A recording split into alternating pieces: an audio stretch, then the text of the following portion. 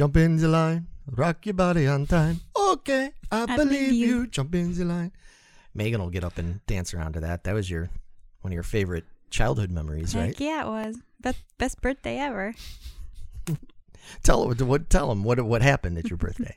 Well, we watched Beetlejuice all sitting around my coffee table, and it came to that scene and where they're sitting at the dinner table and everything, and they do that dance and everything, and we copied the dance, and we did it over and over and over and over. It was amazing. My dad was like, "Oh my God." He's probably really enjoying it too, but it was fun. It was a lot of fun. That was one of my cherished birthdays as a kid. Yeah, so you were just doing it over and over again, basically like you have to do your lines whenever we do our skits and stuff. Yeah, just like that. I was prepping even back then because I knew I couldn't get it right the first time. So. Oh man, well we should do a proper hello. Hello everybody. Hi. What's up? What's going on? Welcome to Geeking Poetic Podcast. Yay! I feel like Kermit the Frog. Yay! It's been a little while since we've done one of these. Right? Something like this. Yeah, we're this is for those that have been following us for a while. Man, we are back with the old format. We are here. We're going to talk about our top 5 favorites of a particular topic. We've got little segments. I'm sure we're going to argue and bicker amongst each other. I already know we're going to argue. Oh, yes, we are. I already know because we're already privy to each other's lists. And yeah, but yeah, I am Larry Roberts. Across the red table here, behind the red door, is none other than Vito. And then the Deo right here in the middle, talking about singing, leaping around like a crazy little maniac. We have none other than Megan. Yeah. And what is the topic we're going to talk about today? Tim Burton. Yep. Yeah. Yeah. The old TB. Yeah. The old TB. You know, tuberculosis. You think Taco Bell? I think tuberculosis. Did you get your TB shots? Hey, did you get your TB shots? It's like you can't get into the army without your TB shot. Suddenly, it's 80 years ago. Yeah, we're talking about Tim Burton because I think we all agree that to varying levels and stuff, we all really like Tim Burton's style. Yes. Oh, yeah. And everything. Yeah, obviously. Megan's got her I love it. Yeah. And everything. Yeah, this was one of the topics that some of you out there actually recommended. We had a couple people say, "Hey, you ever going to talk about Tim Burton?" And I think Angie came up to us on the boat, on the cruise. We were on the metal cruise, the 70,000 tons of metal cruise, and we ran into a friend and follower of this podcast who said, "Please talk about Tim Burton soon." And we said, that's already been brought up by others and discussed. So we're doing it. Fucking doing it. And yeah, I'm excited to talk about this. Mm-hmm. Even though I totally don't agree with some of your guys' fucking choices. That's your problem, not ours. Yeah, it is, apparently. So, can you guys remember, I always like to do this, we'll keep it brief, but do you guys remember, your first exposure to Tim Burton and when you decided you, dug that style? Do you remember, Vito? Batman 89. That was it, huh? Okay. And then Edward Scissorhands, a year later? Yeah, he went through a period there. He's slowed down in recent years, but he went through that period where he was super prolific, man. Every other year, he had a movie out, and they were, incredible. Mm-hmm. Yeah, he was on top of the world there in the late 80s, early 90s. Yeah. I don't know if I can think of very few other directors around that time can you really say that about, other than the obvious ones. Spielberg was still a big deal. I don't know. I mean, yeah, James Cameron. Cameron was probably, I would say Spielberg, Cameron, and Tim Burton. Yeah. If you think of that beginning of the 90s kind of stuff, And then you had other guys like Bruckheimer and stuff that came, as well. But yeah, man, the guy, very prolific in a lot of different kinds of movies. I mean, they all had his style, but the topics were all over the place, man. Space aliens or afterlife stuff, right? Exactly. Old mid-period or early period, 1700s kind of shit. He even did Planet of the Freaking Apes later and stuff. I mean, like all over the place. You know? I was he's terrified of apes.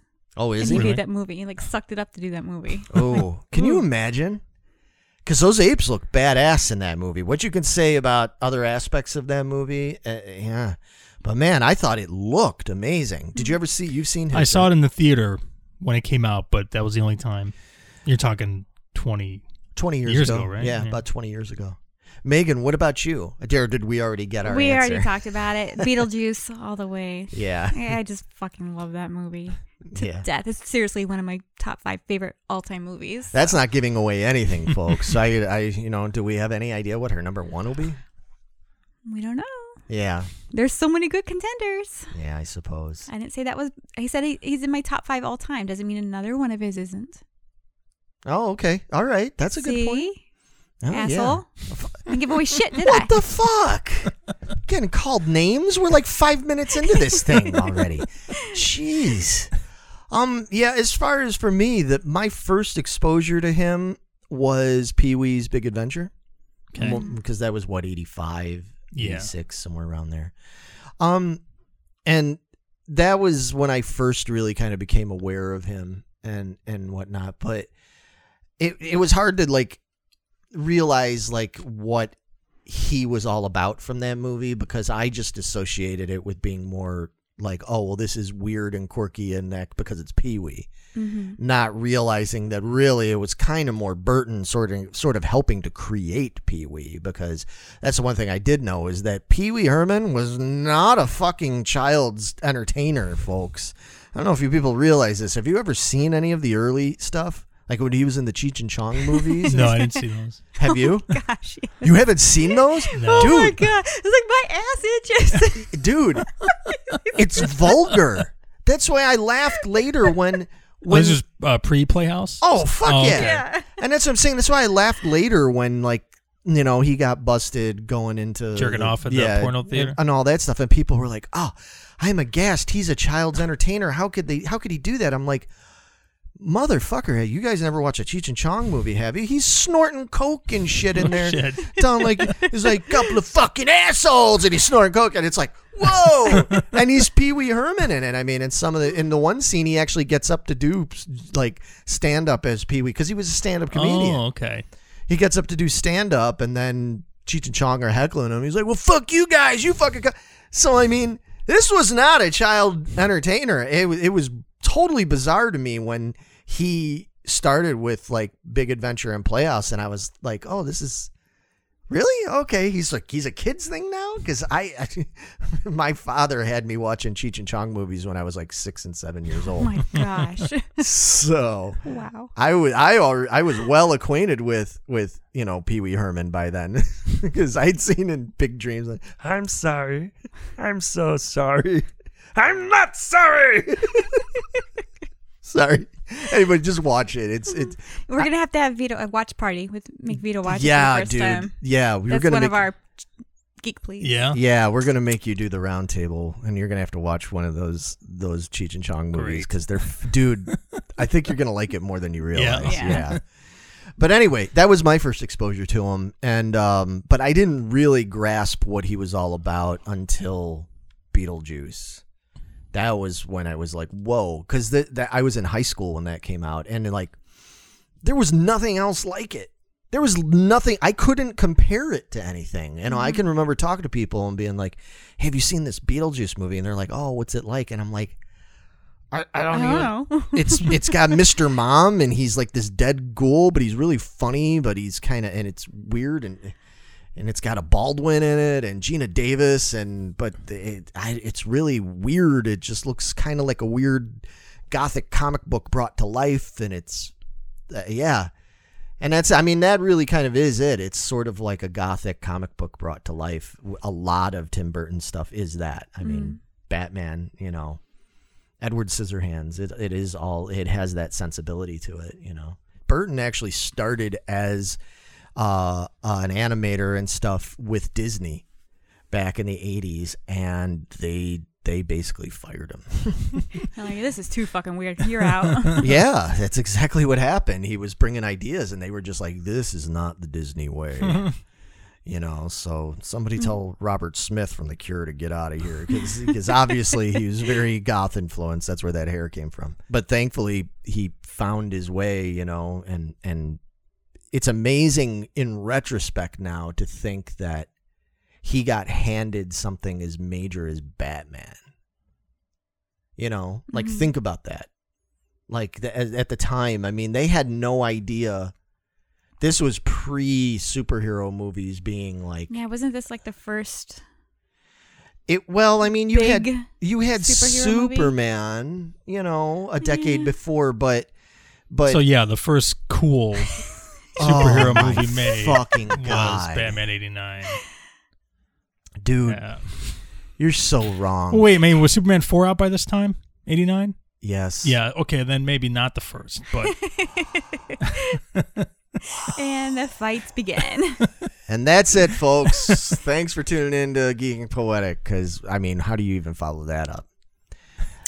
No, but it was definitely the first superhero movie. I mean, there hadn't been anything really of any significance for almost a decade, you know. And I mean, I think a lot of people looked at Superman by that point as like an anomaly, like, oh, well, you know, yeah, that was a big hit, but generally, like, superhero movies are not a proven thing. But they made this movie with this big cast and a lot of money and a lot of effects and everything. And that alone was a big gamble.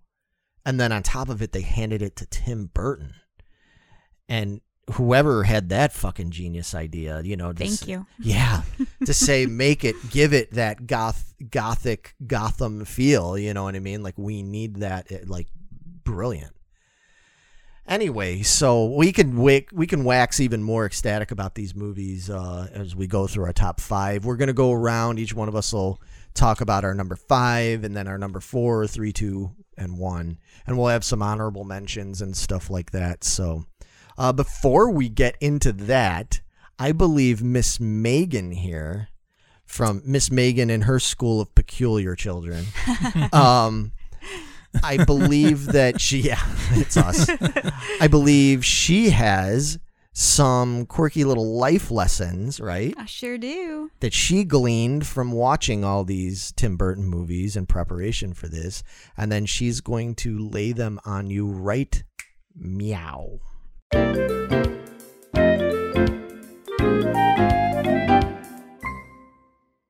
Hi everybody, Megan here with another set of life lessons that we can use to get through our everyday lives. This time I've put together 5 life lessons that we can all learn from Tim Burton movies.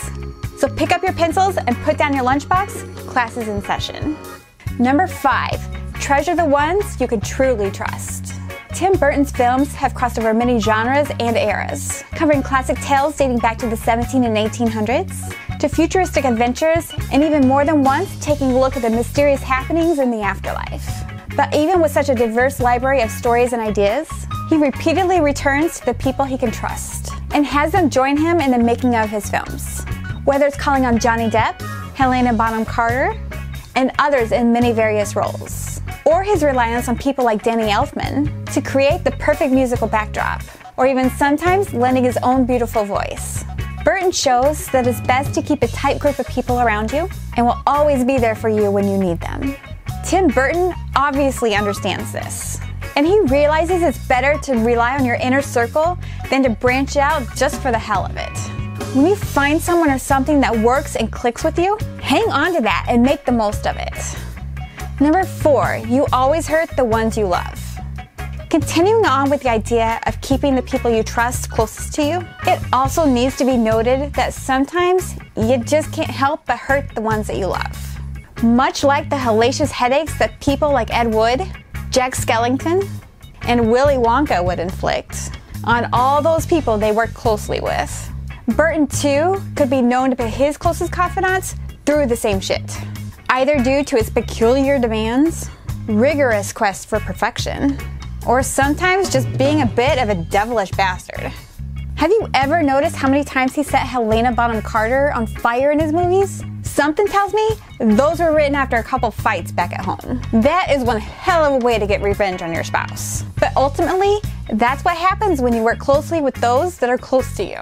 I mean, just look at me. I've been working with my 2 friends at Geeking Poetic for years now. Now, while there were times I did things, or I put them through things that may have been a little painful, or embarrassing, or just downright hilariously brutal, I mean, of course it was done with the utmost love and respect for my cohorts. And never because I just enjoy watching them go through hell for my pleasure. No, I really mean it. Number 3, don't discard an imaginative idea. So we know Tim Burton has had some amazing success with many of his stories and characters he's created over the years. From Frankenweenie to Beetlejuice to Edward Scissorhands and so on, he's created some of the most beloved and memorable characters in the movie universe. But what you may not realize is that many of these ideas didn't come to him overnight. And somewhat surprisingly, he didn't think they'd be a big success or even worth pursuing. From an early age, Burton has been creating these odd characters from his overactive imagination, sketching them out just for fun, or simply just needing to get them out of his head, and then onto paper for posterity.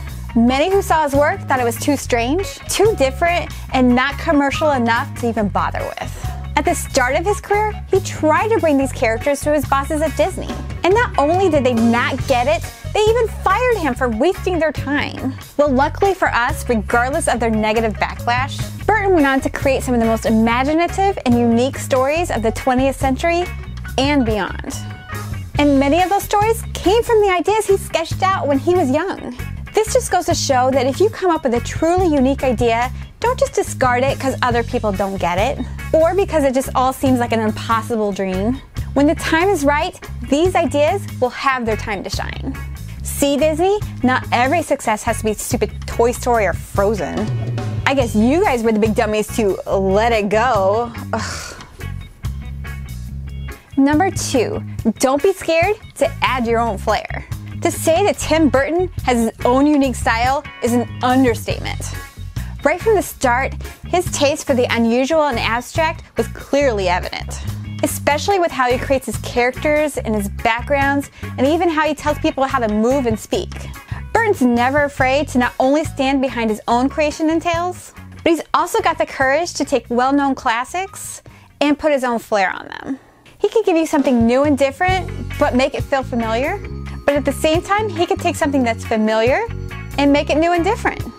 It takes a particular kind of courage and determination and belief in yourself to be able to pull that off.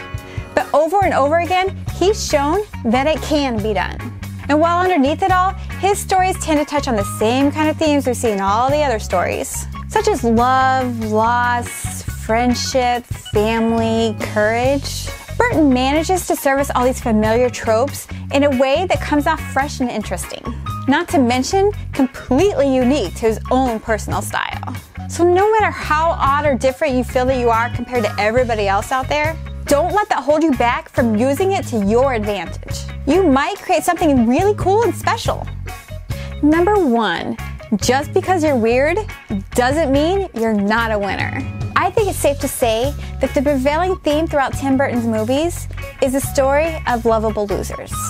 Those people who are initially made to feel like outcasts, oddballs, and weirdos, but they ultimately end up being the hero or the heroine that triumph in the end. And while it doesn't always end up having the perfect fairy tale ending, inevitably these characters prove to everyone that just because they look odd or stand out from the crowd, it doesn't mean that they're not worthy of love and admiration. Burton shows us that you don't just have to conform to the norm. Because honestly, that rarely works out in the end anyhow.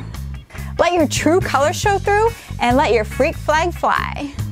Too many people just judge a book by its cover and assume the worst, just like many folks did to Burton himself early in his career. And I think it's safe to say that his massive success as an artist, director, and creator proves that even the most unusual characters can be the most successful, and are revered when they stay true to themselves and stand against the doubters. Stay strong and fight back, Gothic nerds! Well, class, that about does it for this batch of life lessons. I hope you found something that was valuable and good that you could take away with you for your day-to-day life.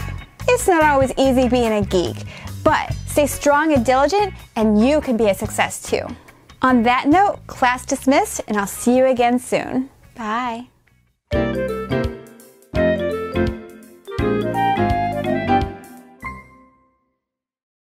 All right, so those were some mighty nifty life lessons. I know. I thought they were very, very important. Mm-hmm. Everybody needs to remember that. Mm-hmm. Yeah, hopefully it'll help some dumb bastard out there.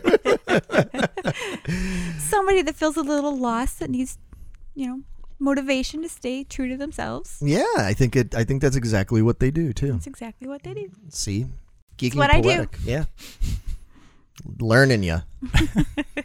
But all right, are you guys ready to talk about these top 5? Let's do ready. it. All right, so we'll go around and talk about our 5. As always, we start with you, Vito. Vito, what is your number 5 favorite Tim Burton film? Little amazing movie I like to call Mars Attacks. Jesus Christ. Fucking movie. Why didn't we see that coming? All right, we'll just go ahead and let's talk about it. What do you dig about Mars Attacks? Why is it a top 5? First of all, it has Martians in it. Well, yeah. Okay. It's heavily influenced by War of the Worlds. Yeah, that's true. The dialogue and delivery of the dialogue is incredible. Jack Nicholson plays like 2 or 3 amazing characters in it. Right. Michael J. Fox is great in it. Visually, it's just the way the Martians talk and their language is fucking hilarious.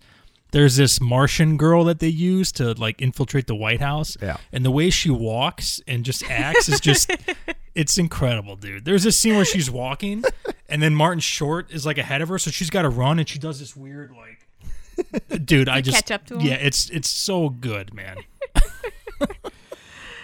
I would have loved to have watched that with you just to see your reaction. Yeah. I was, when you watch a comedy and it's funny when you laugh by yourself. Mm-hmm. I was laughing by myself the entire fucking time because I haven't seen this movie since it probably came out. So I recently just 25 years ago. Yeah, so I forgot how good it is. Yeah. I mean, okay. I can't say it's not a bad movie. It doesn't make my top 5 because I don't like that kind of that sort of 60s, early 60s kitschiness about it. Yeah. I do like that sometimes, but I'm real picky about it. And there was something about when this came out that I don't know what it was, because I was as a collector and a toy card store dealer guy back in the 90s. I had a store at the time this came out, and I remember they started coming out with all the Mars Attacks. They were reissuing the old cards and stuff that they're based off of, and I was just like, I just never really cared for that style. I didn't like the Mars Attacks or Rat Fink and all those kind of 60s sort of thing. So I think that affected my viewing experience when I did see the movie. I was so visually kind of turned off by it. But I have to admit, because I can admit when when I have a change of heart, I have to admit that when I was watching some scenes and watching bits of this movie to try and find stuff for our teaser, which hopefully you all watch the teaser because it's pretty funny. When I was watching the teaser we made for this episode, that I was watching more scenes and stuff, and I was laughing at it. And I think this is one of those movies that retrospectively I can appreciate more than I did at the time. Yeah. But at the time, I just was, I don't know. It didn't jive with me, but I'd be willing to give it another shot. It's so good. I don't even know if this did well at the time of release. I'm going to guess not. No, it did middling. Just because people, I don't know if either they didn't get the style of humor or they didn't know it was referencing 50s, 60s stuff. Well, or I knew it was referencing that. It was a time when people were so invested in Independence Day. Yeah. And, the Alien series, Terminator, and there was some humor and stuff in that, but the aliens were big and scary, and it was menacing, and it was edge of your seat. And Mars Attacks was just so Not that. campy. And Nicholson is just so fucking over the top in this movie and everything that I think it was just oh, okay, this isn't what we were expecting. And yeah, I think a lot of it was people not being familiar with. I think Larry doesn't like it because Tom Jones is in it. Oh, God. Tom Jones, dude. Look, like, it's not unusual. No, see, Yeah, they play like 5 times at the end of the movie. I know. Here's the thing. I don't hate Tom Jones. For people to understand at home, if they're like, how can Larry not? I don't hate Tom Jones. I hate What's New Pussycat. Whoa. Dude. Don't fucking do it. We found Larry's thing. That is my thing. Yeah, that is my that is my equivalent of you and bananas and you and pickles, all right? My thing is What's New Pussycat. That it literally is like an ice pick into my fucking brain, all right? And I don't mind. I mean, he's got some other fucking boisterous songs like Delilah. And even those, I kind of roll my eyes a bit. But I'm like, oh, okay, you know. And he was a great performer and got a good voice and stuff. But fucking What's New Pussycat? No, and I don't think he does that in that movie, right? No, it's just the Not Unusual song. Okay, that I can deal with. But yeah, okay. As long as it's not the Pussycat. There's a movie with that. No. What's New Pussycat? Ah! God, I hate that. Oh, anyway. Now, what you're not into Mars Attacks? No, I watched it when we did our Alien, or Mars. It was our Mars episode, actually. That's it. Yeah. Yeah, I watched it. I was like, what the fuck is this? So my question to you is, now that you've rewatched it, do you think it would have made that list? The Mars list? Or you think you're sticking with your 5 for Mars? I'm probably sticking with my 5 for Mars. Okay. Yeah, because this one's like I like it, but to me it's less about dealing with Mars and is about just like the comedic aspect of it, I guess. Or the other movies in my list, I think were more Mars centric. Gotcha. Okay. You know? Vito takes his Mars very seriously. Yeah, because this movie, these seriously. guys could be from anywhere. They could have been some like Asmodean tribe that didn't even speak English, and it would have been funny, you know, even minus the technology or whatever. But right, you know, right, okay. Yeah, it was going to be something if you switched it. I was like, really? Okay, all right. All right. Well, I think I forgive you now. Yeah, I think he's made a good good point about it. Megan, you're number 5. My number 5 I chose was 2012 Dark Shadows. That's I cool. have not seen that one. No? Oh, it's fun. Not as comedic as your fucking Mars Attacks, but but I enjoyed it. It's Johnny Depp's in it, and he plays a guy that got stuck in a love triangle and ends up becoming a vampire, and he's got this evil woman. There's a witch, and they like for centuries, you know, he comes back. She's like buried him and to get rid of him, and then he eventually comes back, and then they battle it out and everything. And it's all about like him, like family's everything to him, and so it has this whole family in there. But and I don't know. I think it's a fun story of, you know, rebuilding your family and everything, and then at the same time you're having to suck people's blood. Like, I'm so sorry, I have to. Yeah, they're like doing blood transfusions and stuff like that to try to help him so he's not killing everybody, and then also battling it out with this witch to get rid of her ass. Yeah, I don't know. I think it's cute. I love that scene with him on the beach when he runs into those, because it takes place in like the late 60s, early 70s. You know, like the original Dark Shadows TV series. That's what it's based on, and lampooning a bit. Where he's on the beach talking to these like hippies basically, and he's just like telling them this sad story, and they're all like, "Wow!" Oh man, wow. Yeah, and he's just so like, man, it's really good to have all of you to like talk to. Nice. You guys are so nice, and like this is awesome, and I'm so glad I met you. I really, really am sorry that I have to kill all of you now and drink like, your what? blood. And they're like, what? And he just slaughters them all and drinks their blood. And it's that scene, I think, kind of sums up this movie. Yeah, pretty much. Yeah. Like, you know, I like this movie. I have never sat and watched it in one setting, beginning to end. I've always seen it in bits and pieces, so I've seen most of it, and I've seen beginning, middle, end. As such, I don't recommend anybody do that with this movie because it's hard to really understand it, I guess, because there's a lot of characters. There's a lot of different angles, like the whole love story and stuff with him and the nanny. I was like, I could really do without that part. That was my least favorite part. I was like, I don't get why she's fucking in here. I mean, I get that, you know, he's got to bring back the old flame and stuff, and she's kind of like reincarnated, I guess, or brought from the other one. I don't know. I don't get it. But that's my least favorite part of this movie. Yeah. Him and that witch is the best part with their like two forces battling each other. It was an interesting idea to take that series and try to make it into something like that. I think the downfall of it is, and again, maybe it's just because I'm familiar with the old TV show, is there's so much more.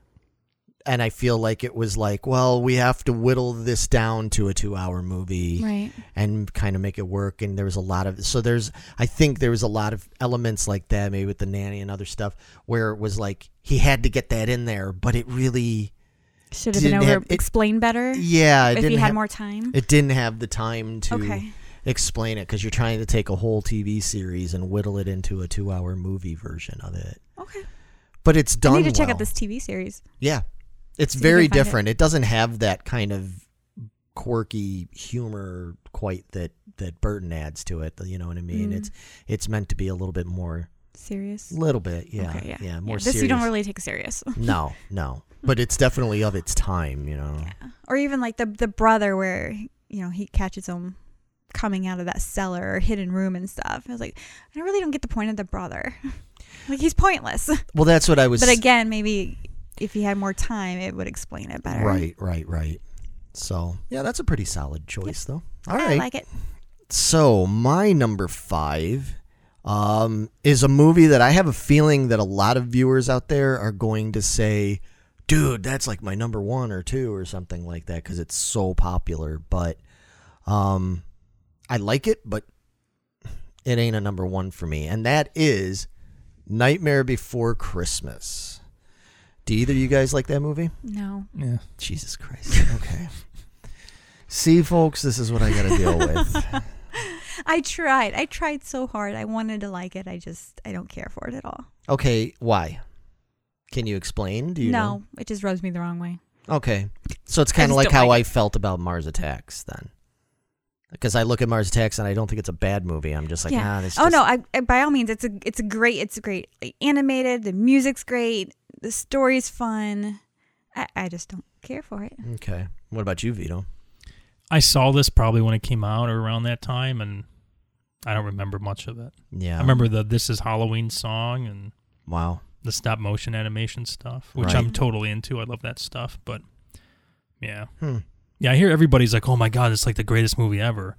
It's like, okay. You guys not seen Batman 89? I guess that's not. I mean, it's not the greatest movie ever, but it did revolutionize a lot of things. I mean, you know, the idea that a stop motion gothic musical based around not 1 but 2 holidays, because again, is it a Christmas movie? Is it a Halloween movie? It's both, you know. At the time and everything, because I was 93 or something like that for 94. Yeah, I think so. That came out. I mean, like, that was, who did that? You know, nobody was doing anything like that. And what's interesting about this movie is when it came out, it bombed, man. Did it? Oh, you guys don't realize that, huh? Yeah, this movie didn't do well at all at the movie theater. It just, people didn't, because again, the movie studios and they didn't know what to make of this movie. They were, again, even like, well, when do we market this? Who do we market this to? What is this? It's a musical, or it's 1993. We don't really do musicals. Stop motion? You know, we're just getting into Pixar and stuff around that time, and we've got a stop motion, you know, claymation looking thing, you know, and Danny Elfman from Oingo Boingo is the main voice, you know, is the main character, you know. Okay, great. We know he did the soundtracks for Simpsons and a few other things, but it just, it did not do well. People did not know about it. And I remember I didn't see it at the theater. I got it on video. And I remember when the toys came out, the first versions, because they thought, oh, this is going to be a great toy movie. I mean, you know, look at it, right? It's essentially a bunch of action figures. And they came out with toys for it. And I remember looking at them and thinking, like, these are kind of cool. These are different, you know, but I hadn't seen the movie. So I didn't buy any of the toys.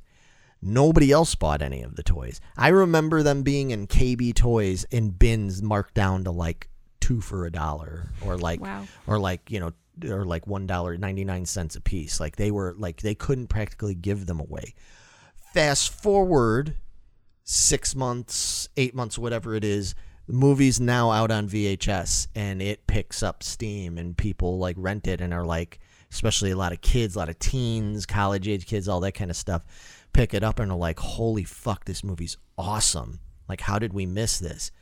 Becomes Nightmare Before Christmas, you know, which now everybody considers like a classic and everything.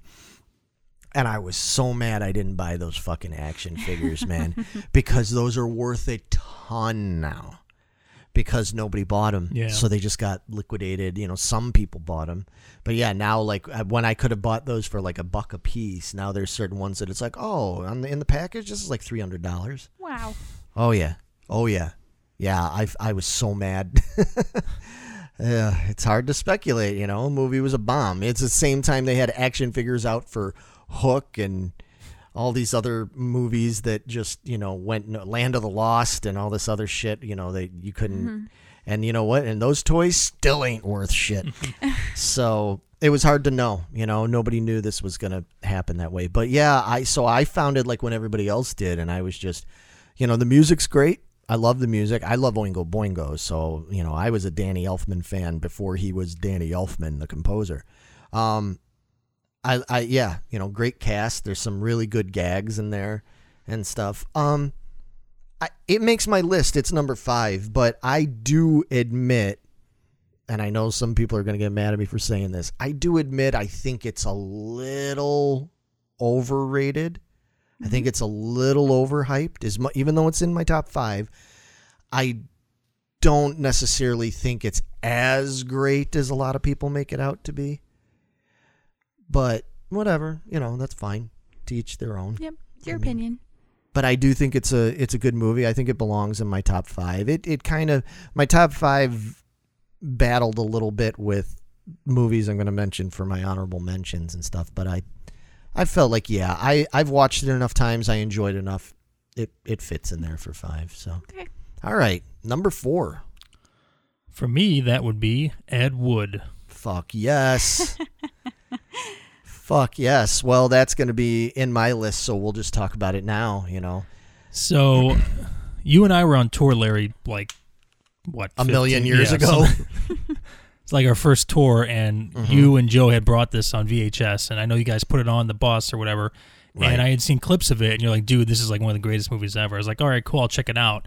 And I finally checked it out all the way through, Yeah. and it was incredible, dude. Yeah. This movie is so damn good.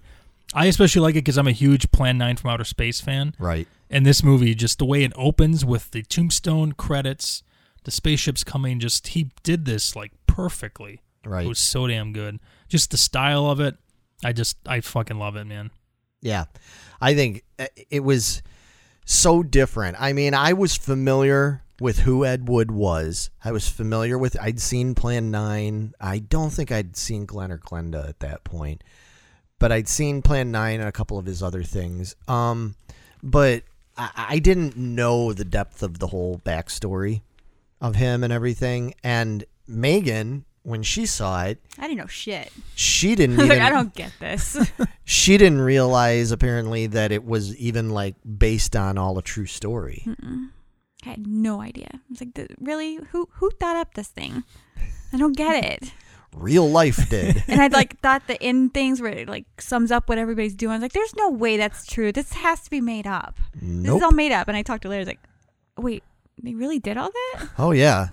I mean, just like any biopic type thing, there's things that are exaggerated and there's some details that are switched around to make better cinema, but basically more or less, yeah, it's a pretty accurate movie. I have to admit, I was not on my top 5, but after you explained that to me, it's like, yeah, it's pretty clever and fun. Well, I and just thought it was a stupid idea at first. It's like, I don't get this. Who's putting all this shit together? This just doesn't make sense. But I suppose I can see when you're sitting there looking at how some of the actors are, how the people are portrayed, you know, the way Johnny Depp's playing Ed Wood, and you'd look at it and go, why would he choose to act like this? But then when you realize, like, oh no, there was somebody that this was is like a person, that. then it's like, oh, okay, that changes. yeah, and his lisps the whole time. Yeah. Yeah. It took me a while to even. I was like, "Is that Johnny Depp? That's not Johnny Depp. Is that Johnny Depp? That's not Johnny Depp." I couldn't tell. That's the genius of Johnny Depp, man. Fucking Johnny Depp, man. I fucking love Johnny Depp. I think he's great. I don't love everything he's done, but the stuff that I love, is fucking right on. But yeah, and on that note, I think more than anything, it's the acting in this movie. Out of every movie in my top 5, this is the one that, like, holy fuck, like, nobody can hold a candle in the other movies compared to this for the acting. Martin Landau. Dude, he is so good as Bella. Dude. Like, so fucking good. It's amazing. And I know I've heard there's debates about how accurate it is, because some people say, no, he could be brash, he could be vulgar, and other people, especially people that are like from the Lugosi estate are like, he didn't act like that. And I'm going, I don't know, like the people that hung out with him and got drunk with him and did, they're the ones that'll sit there and say, oh no, yeah, he could be a real motherfucker to deal with, and everything. But Landau was just amazing. I was a Bela Lugosi fan to begin with, and then when I saw that, I was like, oh god, I fucking love Bela Lugosi. I love his whole like feud with Karloff in the whole movie, dude. Oh yeah. So good. That motherfucker cannot smell my shit. Yeah. That's great. Yeah. I love everything. The scene the scene alone when he's down in the creek at night with the octopus. Dude, yeah. The way he acts that whole scene, where he starts out being petulant and pissed off and everything, and then he segues almost instantly into this sort of sad, remorseful thing when he realizes, like, here I am, I'm doing this. I turned down Frankenstein. Yeah. And everything because I thought it was beyond me and all this, or below me, and now here I am doing this, and here's where and he goes from that, and then to switch out and to go, okay, bullshit, let's fucking film this, and then he gets down and then he acts, and it, like, that whole, like, just that whole journey he takes in that few minutes, of portraying, like, he sums kind of everything up about the character in that one scene alone is fucking brilliant. That's brilliant writing. That's brilliant acting. And yeah, that's so fucking good. And I was in a band called the Gruesomes at the time when this movie came out, and me and the guys in the band, especially me and the singer Dave, whose name is Gruesome Dave, so go figure, we'd be on stage playing and stuff, and we'd get ready, and Dave would be like, look at me and be like, you guys ready to play? He's like, you guys ready next song and everything? And I'd look at him and I'd go, pull the string. Yeah. And he'd look at me and he'd grab the fucking mic cable and he'd go, pull the string. And we're up there quoting him and going and say, and Dave's yelling, give me my whiskey and all this shit. And we're yelling, and people in the crowd are like, what are they going on? But anybody who came and saw a Gruesome show was kind of used to sort of that kind of shit anyway, because Dave was like part pro wrestler and part like 1950s horror show host or something. I mean, he's a character. But yeah, we would walk around like quoting it all the time. I fucking love that movie. So that's a solid choice. So that's your number 4. Yes. All right, Megan, your number 4? My number 4 was Miss Peregrine's Home for Peculiar Children. Yeah. I can't remember what it's called. I had to look at it too, so I'm like, what is that longest title? Miss Peregrine's Home for Peculiar Children. Yeah. Yeah, I watched it prepping for this. I really enjoyed it. I can't wait to watch it again. Like all the different peculiar children and stuff like that.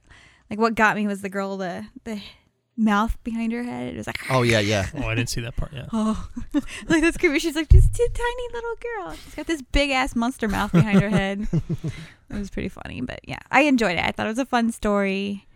The kid going on his journey to figure out who he really was and right why his grandfather was batshit crazy, but turns out he's not really batshit crazy, and I just don't want to give too much away, but because I know Vito really was interested. It looks creepy as shit, man. I've only seen parts of it, so yeah, I don't want to give too much away, but I really enjoyed the story. I enjoyed the journey the kid went on to, he was always close to Grandpa, but Grandpa like was losing it, and just to find out, to circle back, and it's like, oh, this is why Grandpa was acting like Grandpa was acting. And then you got the dad thrown in there just to be the wrench in all of it. It's like, stop being crazy. Stop disappearing. And like all this weird shit starts happening around town. And of course, they're the strangers in town, like Ireland or something. I don't know. And so, of course, the kid gets blamed for killing all these cattle. And, right. And yeah, like, I know didn't do it. And then, so I know the basic premise of it, but yeah, I still very much want to see it. I had never heard of this movie before you had brought it up. Really? You never even heard of it? No. So I don't know if it did well, if there was just no marketing or something. I just missed it. I don't know. But yeah, it's kind of like a lot of Burton's films lately. It has its audience, but no, I don't think it did gangbusters, man. No. Yeah, I kind of remember because it came out 2016. Yeah, this is pretty recent. Yeah, so it's recent. So I remember it coming out, but I remember whatever. So I'm really glad I took the time to watch it because it made my top 5. That's cool. Yeah, see, now that makes me want to really watch it even more now. I mean, it wasn't like super creepy. The kids, their creepy part is like they just kind of appear out of nowhere behind you. Like, oh, that's kind of, and it's really like broken down, burnt out house and stuff. Like, whoa, where'd you come from? So, but I enjoyed it. It's like a time travel kind of thing. They travel through time. Nice. And yeah. See, that's what I like when we do these things, because almost every time we do a top 5, it's like there ends up being at least one movie that I'm like, really? Okay. I'm interested in seeing that now, because I can't say I wasn't interested in seeing it before, but it just sort of came and went so quick, flew under the radar, and I only I'd seen the trailer maybe, but it wasn't, it's hard to really glean what a movie like that is about and like just from like a trailer. And I remember seeing when it came out on like Netflix or whatever, and I caught like little bits of it, but and it was interesting, but it was just like, oh, well, maybe one day. Add it to the list of 50 other things, Yeah. But yeah, definitely. Yeah, solidly recommend you guys check it out. Awesome.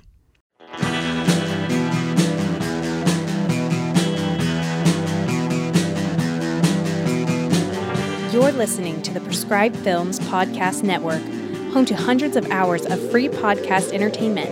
The shows on this network all have a common goal, providing you with the best discussions about movies and other forms of entertainment media. The PFPN hopes to fill your earholes with audio joy.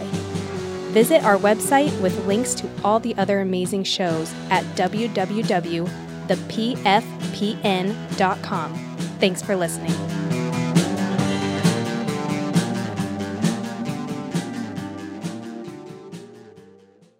All right. Well, my number 4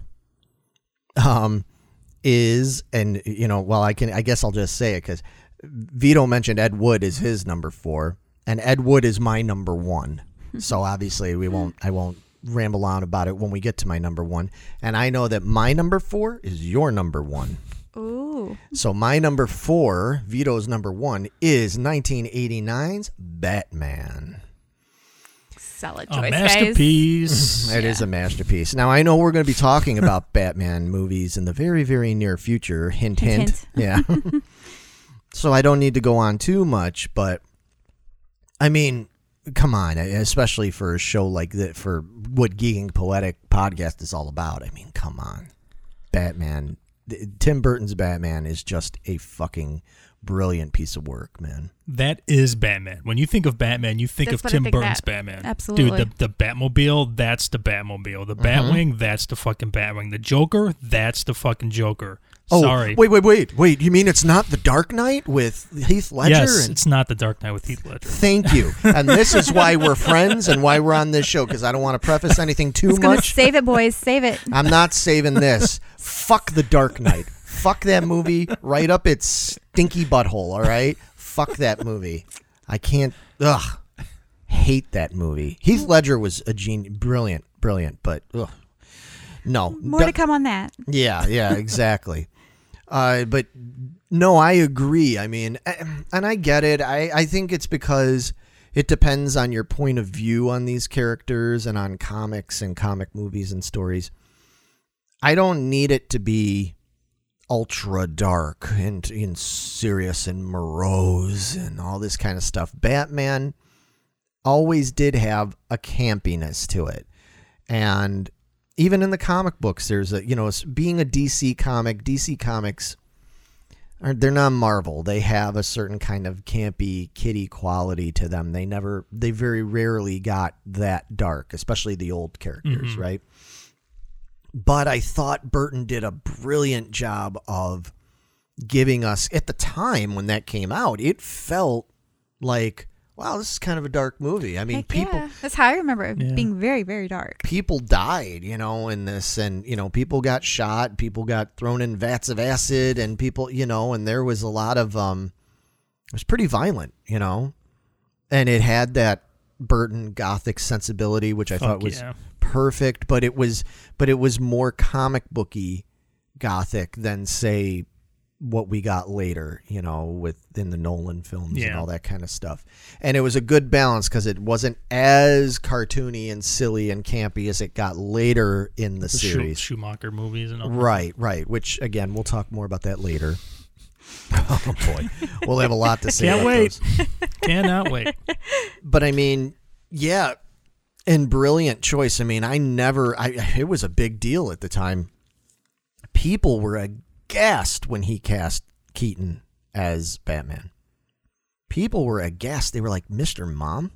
Beetlejuice? Like, you're like, because they couldn't see him as anything. They couldn't take him, Bruce Wayne is supposed to be this, suave, sophisticated billionaire playboy who at night is this brooding, brutal superhero guy. And they're like, that's not Michael Keaton.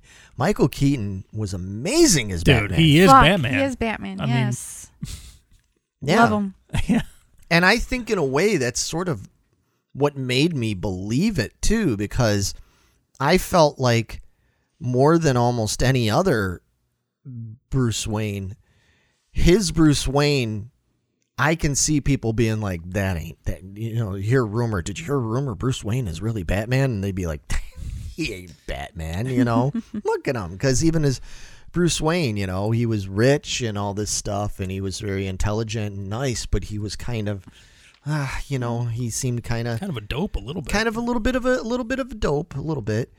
And but then when he put that costume on, man, he wasn't dopey at all. He was all business. And yeah, I felt like that. Agreed, man. That's fucking Batman. That is my, just like when I talk about Christopher Reeve as Superman, that Michael Keaton is my Batman. And I like some of the other portrayals of Batman over the years and stuff. Don't get me wrong, but that's my Batman. And like we already talked a little bit about Batman, the movie, and Tim Burton's relation to it at the beginning of the show. But what an inspired, brilliant choice by the producers and everybody to pick him. Yeah, and they had no idea that movie was going to be anything, I heard a rumor that they put out a teaser trailer to kind of see what the interest would be with no music and no effects. It was just like Batman and I think maybe a scene of the Joker, and it looked like really bland, and people like lost their shit over just that little trailer, and then the studio finally got behind it and did all that stuff to it. Yeah, I'm trying to remember. I want to say, I don't remember if it was in a trailer or if I saw it on like a TV show or something. I remember it was the scene like from the beginning of the movie with those criminals when he like shows up. Come on. Right, and then he shows up and he's like, I'm Batman, does that whole kind of thing, and that I remember that. Why don't you tell all your friends about me? Yeah, and it showed some of that, and that was what I remember. Me and everybody we're on board with this. Like, holy fuck, that Batman, when that movie came out, because you guys were both a little too young. Like a 7. Yeah, I was 9. Yeah, I was graduating high school. I'm old. So I remember going with friends and stuff like that, going to see that a few times in the theater. And I mean, it was all the rage. It was the movie. It was just fucking huge, and the soundtrack and Prince and everything, and I'm like, fuck off. just don't even, just fuck right off. I mean, the Elfman score is where it's at. The Prince stuff. Oh, come on. Well, I mean, okay, look, it's not his best work. Well, I'll tell you what, I am not a Prince fan, but dude, I do like the songs in that Batman movie that he did. So. Yeah, I'll give you that. You'd probably like Prince if you delved a little bit into the right stuff and everything. But anyway, that's a whole other discussion for another day. Why, you do a cover of the the New Kids on the Block white stuff. Is that what you're talking about? Anyway, so my number 4, Vito's number 1, was 1989's Batman. I'm Batman.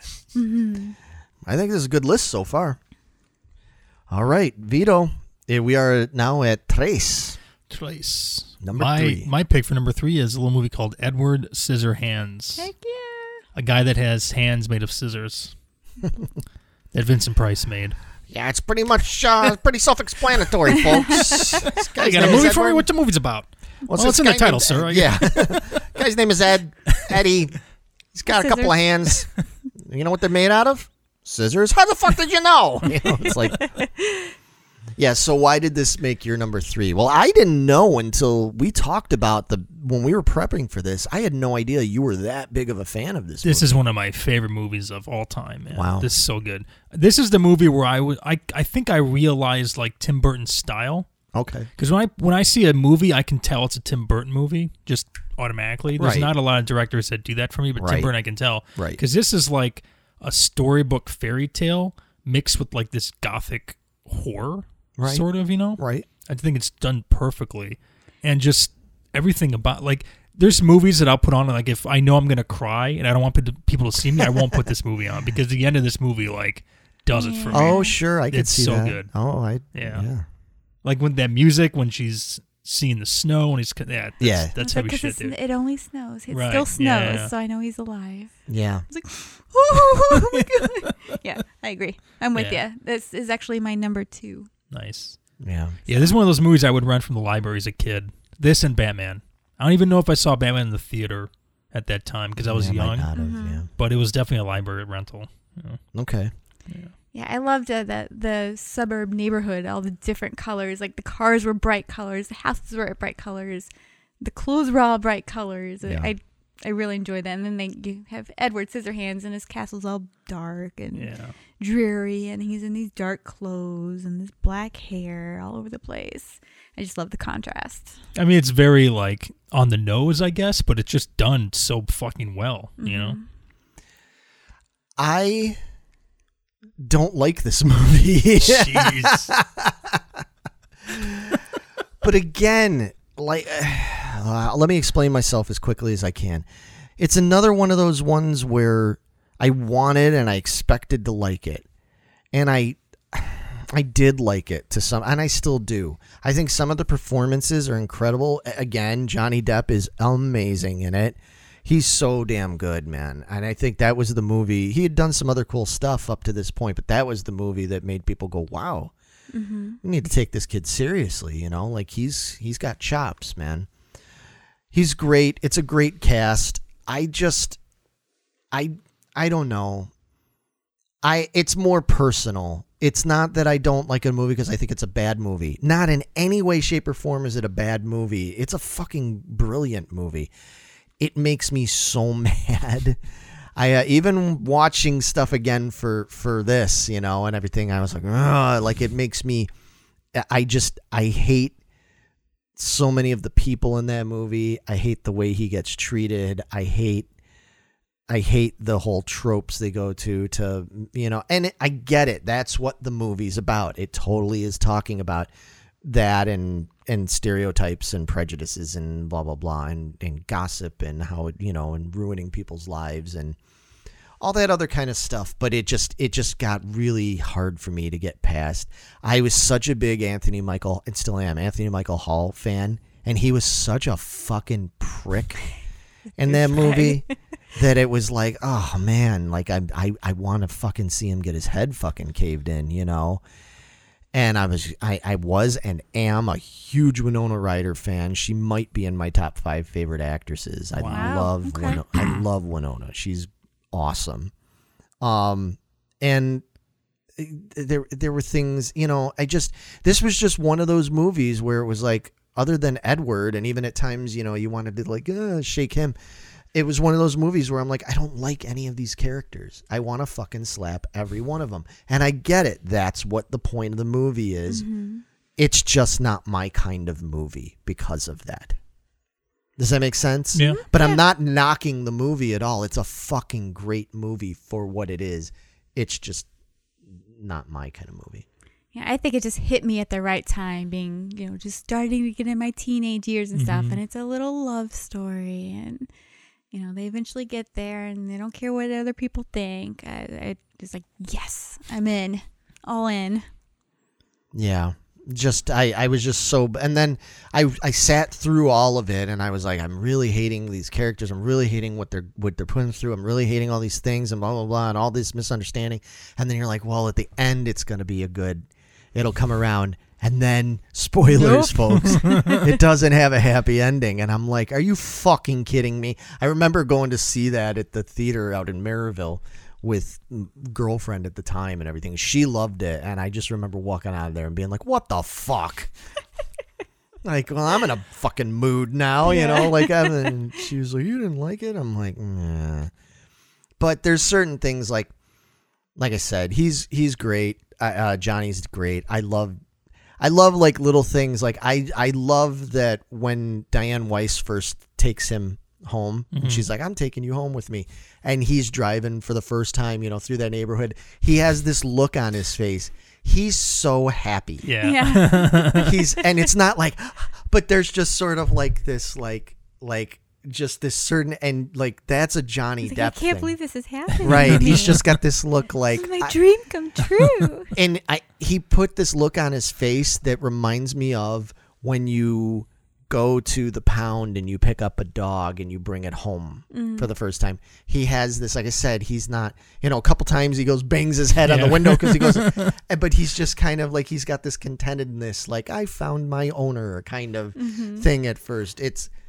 That's brilliant. So no, I'm not going to argue with you guys about it being your choices, but the reason it doesn't make my top 5 is because it makes you guys cry. It makes me fucking angry. So yeah, this is a good one. Meg, you're number 3. My number 3 is a little movie called Frankenweenie. Okay, I don't know anything about Frankenweenie. Okay, so this was 2012. This is actually the movie that got him fired from Disney. Now that I did know. Yeah, so he started making it and they're like, yeah, this is a little too dark. Who wants to like a Frankenstein dog and stuff? That's too dark for Disney. So they fired him. Like animated Pet Cemetery or something. Yeah, exactly. Yeah, because the little boy's like, my dog died. You got to bring him back to life. Because he's a movie maker and everything, but apparently he experiments too. So he brings the dog back to life and, go through all this. But he's got to, of course, keep hiding like Frankenstein and stuff. So it's basically Frankenstein just with a dog. Literally the whole fucking movie is basically like that. They just ripped it off. He made it his own. I get it. And Yeah. I did not expect to really like this movie. I was like, well, we're gonna do this and let me just check it out. It's this first one. He came up with this concept a long time ago, and he actually was able to go back to Disney and actually make it happen and say, "Fuck you guys, fire me" all those years ago. Right. So it's like I need to check it out at least, and I loved it. That will probably be one of my staples at Halloween. I need to watch every year. I did not expect to like it that much. It was super cute. And it has a happy ending. Oh, okay. I didn't know if it would. I was like, you better not motherfucking. Yeah. It's like, oh, okay, we're good. So. Well, that's another interesting thing we should point out too, is because I talked to you before we started doing research into further watching movies, because we said, we better watch other ones in case, they inform our opinions or input. And your top 5 list was very different. Yes, it was. When you, more probably even than us, I mean, though we had some changes, but your top 5 list, when you started researching all the Burton stuff, man, it like flipped. You changed a lot of your I think stuff. they all moved, except for one. Yeah. They all moved around quite a bit. Like Frankenweenie and Miss Peregrine's and stuff weren't even on the list because I hadn't seen them. Right. I really, really enjoyed them, so they had to make the list. Yeah, that's... And then Dark Shadows. I remembered I enjoyed it, but I couldn't really remember it, so I had to watch it again. It's like, oh yeah, that's got to go in there too. So everything got bumped down. And some really great ones had to be bumped out, I'm sorry. Yeah. Yeah, I was surprised. It was a tough choice. I was surprised when you came to me and you were like, "Oh, Frankenweenie's on the list now. Oh, Miss Peregrine's on the list." I'm like, "Whoa, really?" You're like, "Not holy shit!" Like it was, but that's kind of the cool part again about doing this is that it introduces us to stuff we wouldn't have seen before. Yeah, I definitely like to check out Frankenweenie. Yeah, so good. I really, really enjoyed that one. Yeah. Now, Vito, you're not real into animated stuff, huh? No. Yeah, I don't like the Pixar movies and yeah. Big old grump. Yeah. Yeah, animations and musicals are like not my thing, which is probably why I don't really care that much about Nightmare Before Christmas, you know? Yeah, it doesn't really surprise me, I guess. But, all right, well, my number 3, because I keep spoiling it for you guys, my number 3, I believe, is Megan's number 1. Is it? Is it? I think, yeah, it is. So sorry, I have to apologize that I took your number 1. My list is done now. Yeah. You get to my 2 and my 3. Oh, wow. Or my 1. Yeah. So my number 3 is Beetlejuice. My number 1. I guess I did spoil it in the beginning. I lied. Yeah, I guess. I called you an asshole for no reason. Well, I have my reasons, but Jesus Christ. that was not one of them. See what I got to deal with here? This is fucking bullshit. It's fucking bullshit. But, yeah, man. I mean, Beetlejuice. Fuck. Again, we talked about it already a bit earlier. I mean, groundbreaking. It was so different. Mm-hmm. It was just such a different kind of movie. And it's one of those ones where even now, I've seen it so many freaking times, you know. Even now, it still makes me laugh.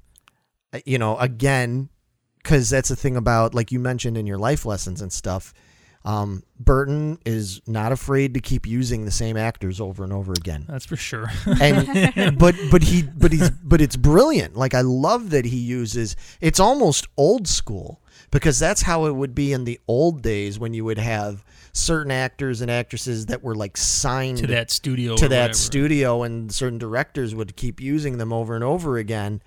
And you'd see Judy Garland in, like, you know, over the course of 5 years, you'd see her in like 20 different productions playing all different kinds of characters and stuff. And this kind of harkens back to that kind of like, nope, I've got my stable. Mm-hmm. And one of his stable back then was Keaton. And I mean, my God, can you picture anybody else? Think of every other comedian, actor. Can you picture anybody else playing Beetlejuice besides Michael Keaton? No, he was amazing Beetlejuice. His, what I'm assuming was probably ad-libbing at times on certain things and stuff, is some of the funniest shit in there. You know, again, introduced most of the world to really introduce them to Winona and everything. And I love her as that character. Exactly. Perfect Lydia, you know. Everybody in that cast, and then again, you know, of all the things, you know, using this calypso music in the way that they did, it was so it'll get her going. We're getting her going. It was so it was just so different and unique and entertaining and dark. I mean, there'd never been a movie that they're flipping their faces open and shit. Right. Eyeballs on their fingertips. It was a little scary, but then at the same time, it like spawned a cartoon series. Oh, I love the cartoon series. That. Oh, the cartoon series was a big deal for a while. I remember that. I remember the animated sandworms from like Dune that he uses, like the striped puppet thing, you know? Yeah. Yeah. We've come for your daughter, Chuck.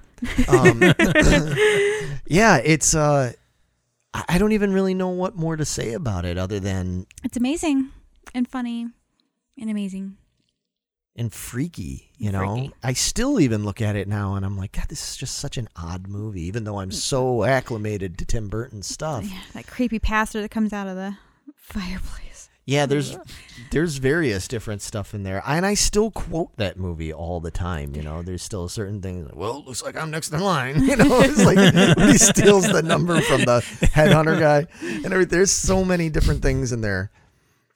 Yeah. It's brilliant. If I wasn't so passionate about my number 1 and 2, this would have been up there. This one and my 1 and 2 could have easily at any day of the week or particular month or whatever interchange with being my favorite. My favorite Tim Burton one, you know, because this one, more than any of the other movies on my list, even more than Batman, I've watched Beetlejuice the most.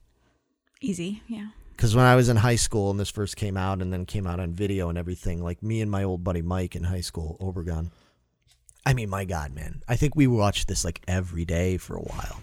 We'd get home from school and be like, throw on Beetlejuice. We'd make some snacks, like hang out, you know, talk shit about girls or something. You know what I mean? Like we would, and then, you know, I was watching, I've probably seen Beetlejuice like, you know, 200 times or something like that. It's a great movie. You like this movie, right? Yeah, I haven't seen it in a while, but I used to rent it quite a few times from the library. It was as a almost kid. in your list, wasn't it? Yeah, it got knocked out by Mars Attacks because I Right. rewatched that recently. So, Right. yeah. Man, what the fuck? That's not right. Yeah, especially like Mars Attacks bumps it out. Wow. Well, Well, to each their own, I guess. Yeah. I was at a comic convention a few years ago. I think it was C2E2, and there was a couple that went cosplayed as Gina and Alec as the Right. Mhm. Oh, the that's weird awesome. faces. Yeah, Yeah, I I thought it think- was amazing. When we went to C2E2, they had the face. I was like, I would have wanted. Got it. You want to go wear that to work or something, freak people out there. Yeah, right. Like they'll stop coming to my desk then, won't they? You Do would love that. Yeah. All right, so we're past the halfway mark, and we are at the number two. Number two. Dos. So, Vito, what is your number two? My number two is a number two because it's a sequel. It's amazing. Got that to be a this- sequel in there somewhere. Yeah, Never lets us down. Can't believe that's not number one. And if you Right? can't guess, it's Batman Returns Yeah. because he's back in the sequel. Oh. And this just continues the amazingness of the Tim Burton Batman universe for me. Yeah. Now, I don't think I've seen this one. How the fuck What? have you never seen this movie? If I did, I don't remember it. I'm going to have my homework to do. Danny DeVito is the Penguin. Yeah, I don't think Michelle I saw Pfeiffer? this Is one. the Catwoman. Really? I don't think so. Wow. I don't remember it. It didn't stick with me, apparently. How could this movie not fucking stick with you? It's got Christopher Walken in it, for Christ's sake. Yeah, exactly. I mean, once you've seen Danny DeVito as the Penguin, you know, you don't forget it. Again, another movie with just inspired casting and everything. I think this movie, oh, it's hard for me, man. This didn't make my list. This is an honorable mention for me. But it could have made the list. What a fucking movie. It's so and it Pee Wee takes Herman's in it again. Yeah, he is. Yeah. Yes, he is. Okay. Yeah. Right at the start of the movie. A cameo. Yeah, Yeah. a cameo. Is he's- Helena Bonham Carter? Is she his wife? I don't forget. remember who plays the wife. Gosh, that's a good question. Yeah. I don't think so. But Okay.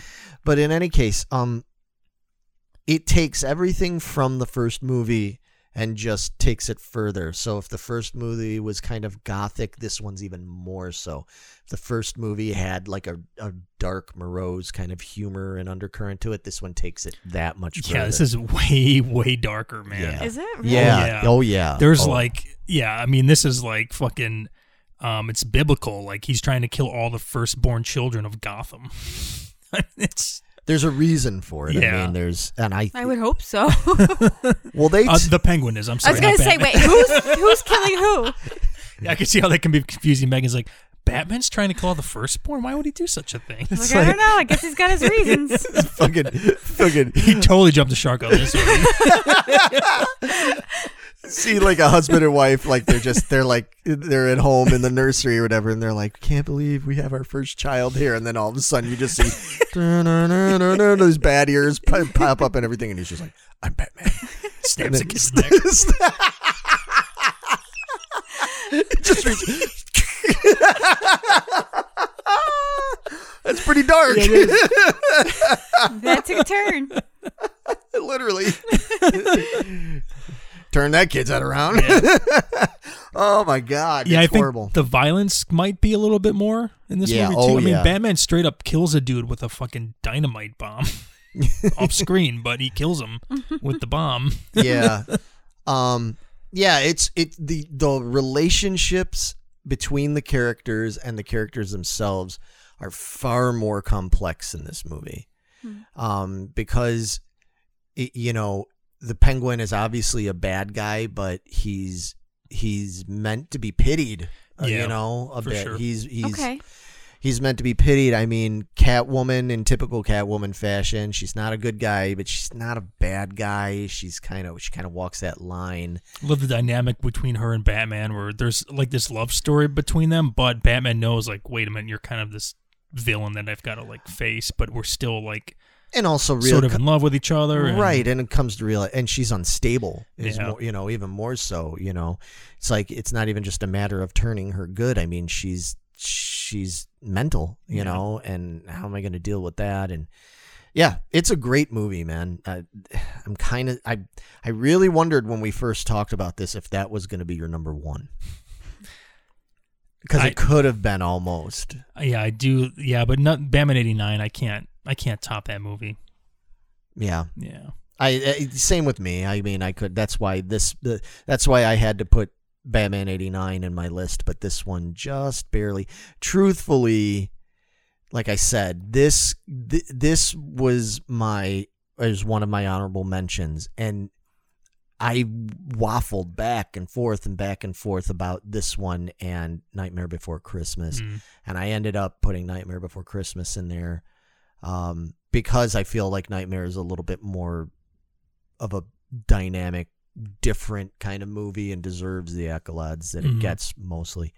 And this one is just, it's kind of continuing on from Batman, but just amplified. It's really good, Meg. You really need to watch it sometime. Well, Yeah. I will.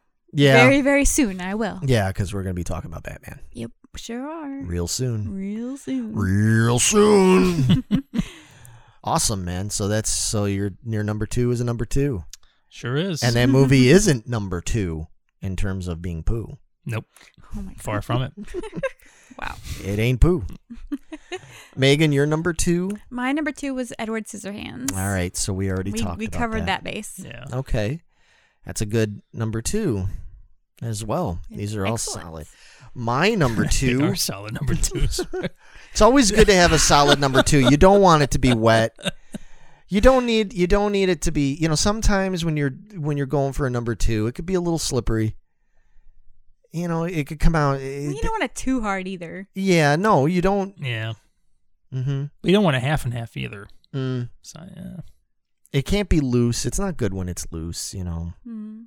It's got to be a firm number 2. Does it sink or float? I guess it depends on how fibrous it Yeah. is. All right. And how porous, too, I guess. Porous. Your poop is very porous. Oh, shit. Forget the porous, get to the chorus. Oh, God. All right, moving on. We're breaking down here. Moving on to my number 2. Mine is probably going to be a little bit of a surprise because I don't think this movie, obviously it didn't make your guys' list, but I don't think this makes a lot of people's lists, and I'm kind of surprised. I feel like this is the true underdog in my list especially, and it is Sleepy Hollow. Now, have you guys seen Sleepy Hollow? I have. I would definitely put that as an honorable mention for me. Okay. No, I've not seen it. Dude, oh yeah, I recommend it. Yeah. Man. It looked really good, and I heard it's really good. I just haven't got around to watch it yet. Well, again, because it always repeats, it's got Christopher Walken in it. Mhm. Even though he doesn't talk, although it's for this movie, it's probably better off for it. But he doesn't talk, but he does have extremely fucked up teeth in it, man. Like these razor teeth, they're horrifying. But great movie. Really, really, really good movie. Another one that's cast incredibly well because it's got Ricci in it, Christina Ricci in it. I was going to ask if it was Winona Ryder. I always get those two mixed up. Yeah, it's got Christina Ricci, and she's perfect for it. Johnny Depp plays Ichabod Crane, and it's a different it's a different take on Ichabod Crane than you would have seen in like the Disney cartoons and other things where he's just kind of this nerdy bumbling idiot. He's a little bumbly, but not. He's more astute. Yeah, it's more supposed to be that he's more like schooled and kind of, proper and stuff than. But nobody takes him seriously. Right.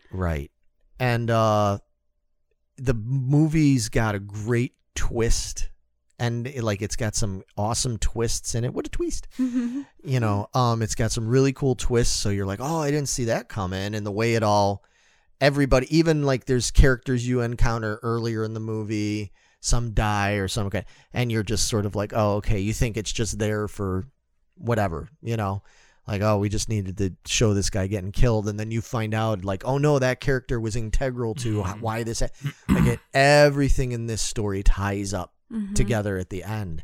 And like I said, and there's certain things where you're like, oh shit, I didn't see that coming with that character, and it deals with like witchcraft and stuff like that, like pretty heavily. It's a really cool movie. It looks great. It's scored great.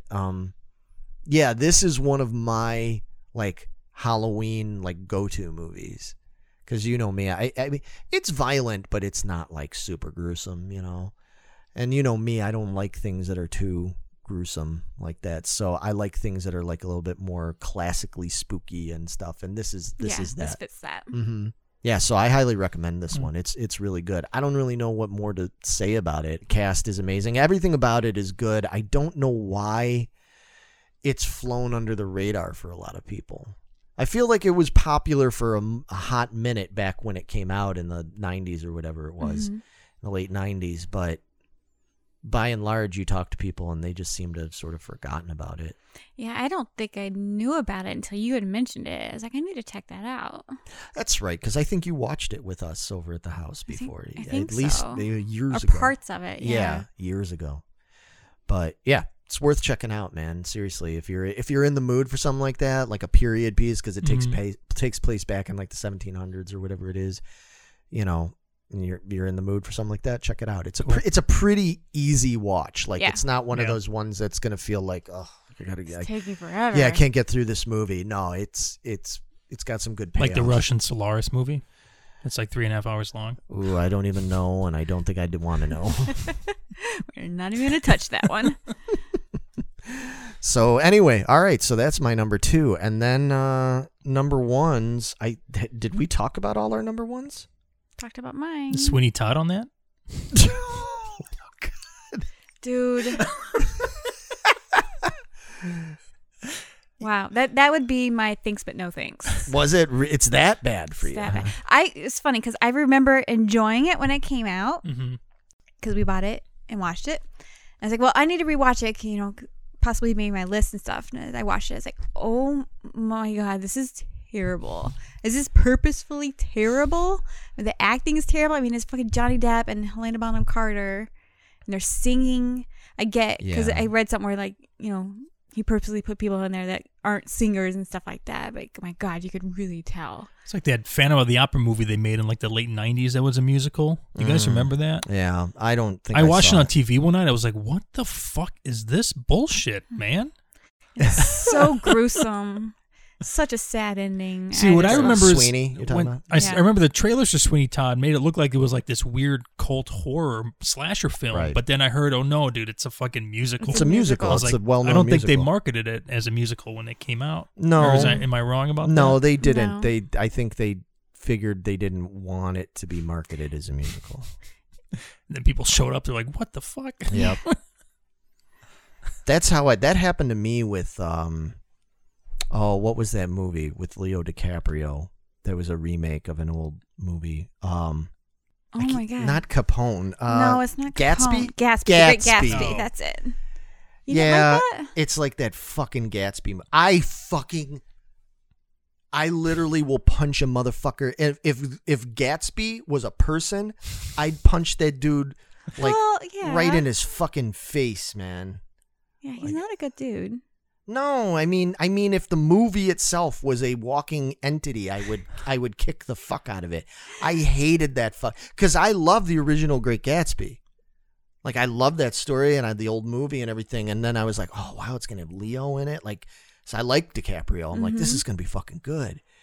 What a piece of fucking garbage that movie is. And they and I hate when they take, like, they do this new thing nowadays where it's like, well, it's a story set back in the 1930s or whatever, but we need it to be, like, relevant to now. So we're going to totally change it, and we're going to have, like, a bunch of rap in it and stuff like that. And I'm like, motherfucker, they didn't fucking rap in the Great Gatsby. What are you doing? For real? That's what they did? Yeah. But it's set literally in the 30s? Yeah. They made it a musical, which was dumb to begin with, and then on top of it, they made it so that it's like there's like people they you know what they did with it? Did you guys ever see Romeo and Juliet? Yeah, with DiCaprio and stuff. And you know how they took that, and that's like a story from Shakespeare. You know, it's Shakespeare, whatever. but then they made it modernized and stuff. Okay, well here's the thing: with Romeo and Juliet, they at least took that and made it.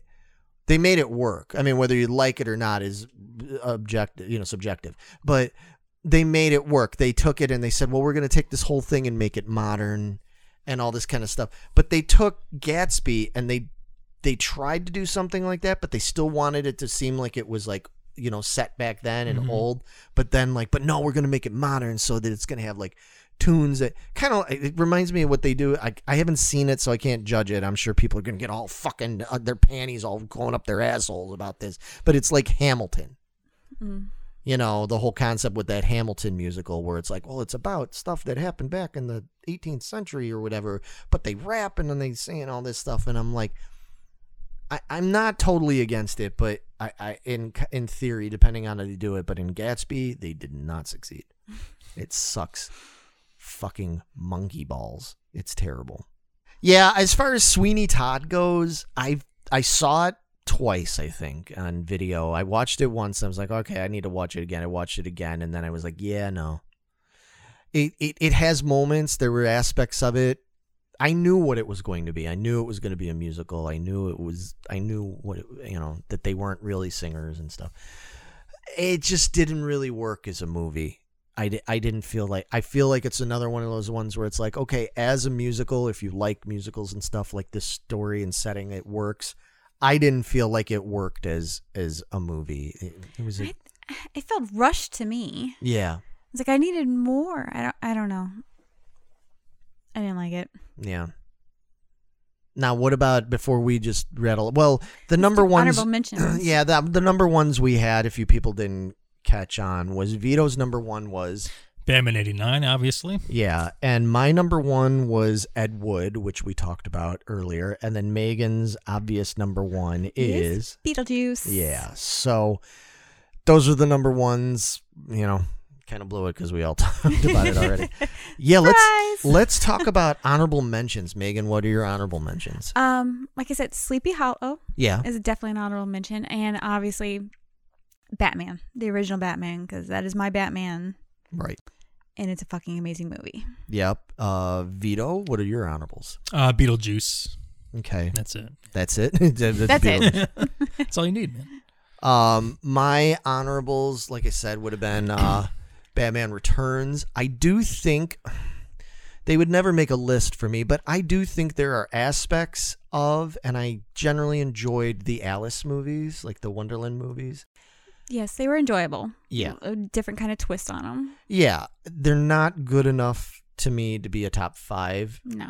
I know some people fucking adore those movies. They just love them. But for me, I'm too into like the Disney kind of Alice in Wonderland stuff. That was such a big thing for me as a kid that I appreciate what they did. I do like the look of it and stuff. I think some of the acting is good. I think some of the story is a little forced, but the queen, yeah. What's her name? Queen of Hearts or whatever. Yeah. Her little henchman dude. Man, that guy creeped me the fuck out. I hate that guy. But the way he moves. Yeah. Ugh, stop moving. But they did a great job with the look of it and everything. I think it's great. Yeah, that was my only bitch. But it's not, I find it's not one of those where I really go like, man, I really want to watch that again. It was like I watched it once and I was like, Planet of the Apes I thought had its moments and stuff, but the ending it just fucking kind of ruined it. It was like, what? Yeah, I remember that. Yeah. I remember being in the theater and being really, really fucking pissed off at that. Yeah, I think most Yeah, no, I remember. most people were. Most people were, man. So you know what? Then the best ape movie has got to be Congo. Then, since if that Congo. Oh boy. Oh god. So we're saving that for we'll do a subject where we talk about ape movies, ape related movies and stuff. That'll be a fun. That'll be a one. good one. Yeah. Yeah. Because I'm gonna debate you on Congo's good though. I like Congo. I just haven't seen it in like 25 years or something. It's based off a Michael Crichton book. Yeah. That's when they were making like every Michael Crichton book imaginable. in the Yes, mid-90s. they were. And Congo always gets a bad rap, but There's a bunch of good ape movies, man. There's a bunch of them in different kinds of, whether it's apes that were being experimented on, or apes, or Planet of the Apes, or like, or King Kong, or that's quite a vast topic. So we'll talk about that someday.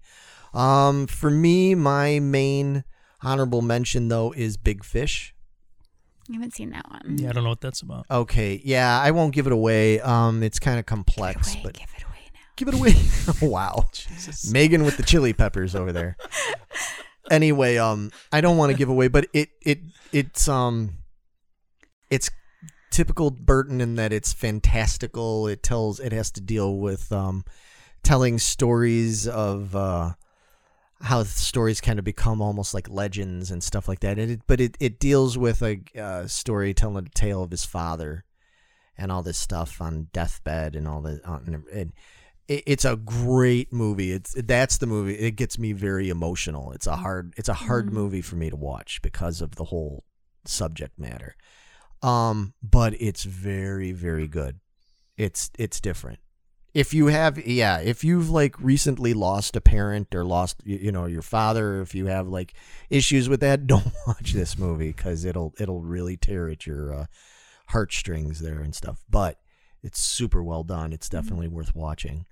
And that almost made my list, but just that and Batman Returns just on the outside. Sneaked out. Yeah, just on the outside. So yeah, that's it, man. Yeah. Another cute one that I watched was James and the Giant Peach. Okay, That was pretty adorable. I've seen it. I was going to ask if that was a Burton film. I couldn't remember Yeah. if he had done that one or Yeah, not. I thought that was really well done. That the ants or whatever is like, fuck those bitches. They were terrible, but it was cute. But not a top 5. Right. But worth a watch. Yeah, there's quite a few Burton stuff like that just because it didn't make our list doesn't mean we're saying it's like no good. It's just Yeah, it was tough to make a list. it was. Well, yeah, that's what I said earlier, man. I mean, you guys, lists changed just once you started doing research for the episode. It was like, oh shit, I got to swap this and this out. Yeah. Yeah, and that's part of the fun for us with doing this whole thing. So, Yep. All right. It's been fun being back in the saddle. So hopefully soon we will, hopefully sometime in the near future, we'll be able to keep doing this. And like I said, I think are we doing Batman next? Is that like a given at this point? Let's do it. Yeah, I'm Make it totally happen. game. Yeah. Vito's gonna blow his shit if you don't. If you don't get to do Batman. Head's going to pop off. You brought it up. Yeah. He has to do it now. I'm good with that. So I guess, there you go, folks. Tune in next time. Same bat place, same bat channel. Because after this, nice segue going from Tim Burton's Batman to talking about all the Batman. We're going to rank our favorite Batmans, Batman movies, series, all that kind of stuff. That should be an interesting debate. A little hard too, I think. It can be a little bit hard, yeah. And where do you put Batman and Robin on that list? I mean, that's kind of right in the trash bin, Vito. Oh yeah, there's gonna be some real good debates with Sequel Man here about this. So, all right, everybody, thank you for tuning in. As always, subscribe, like, yada yada yada. Come join us on Facebook. I'm sure most of you are on Facebook. Come join us at the Geeking Squad group over there. Just ask to join and we'll let you in. We talk about all these topics and it's really cool. And to all our Geeking Squad members out there, thank you. Thanks for checking it out. You guys are awesome. Thank you. Yep. Also, our Patreons. And our Patreons. Yeah, Couldn't do this without you guys. Yeah, and check out our Patreon because we're going to have some exclusive content up there. If it's not up there by the time you see this, it's going to be It's up coming. there. Yeah, it's being worked on finally. A long time in the making, but Thank you for staying with us. yeah, it's summertime. Time to go. See you, everybody. Bye. Bye.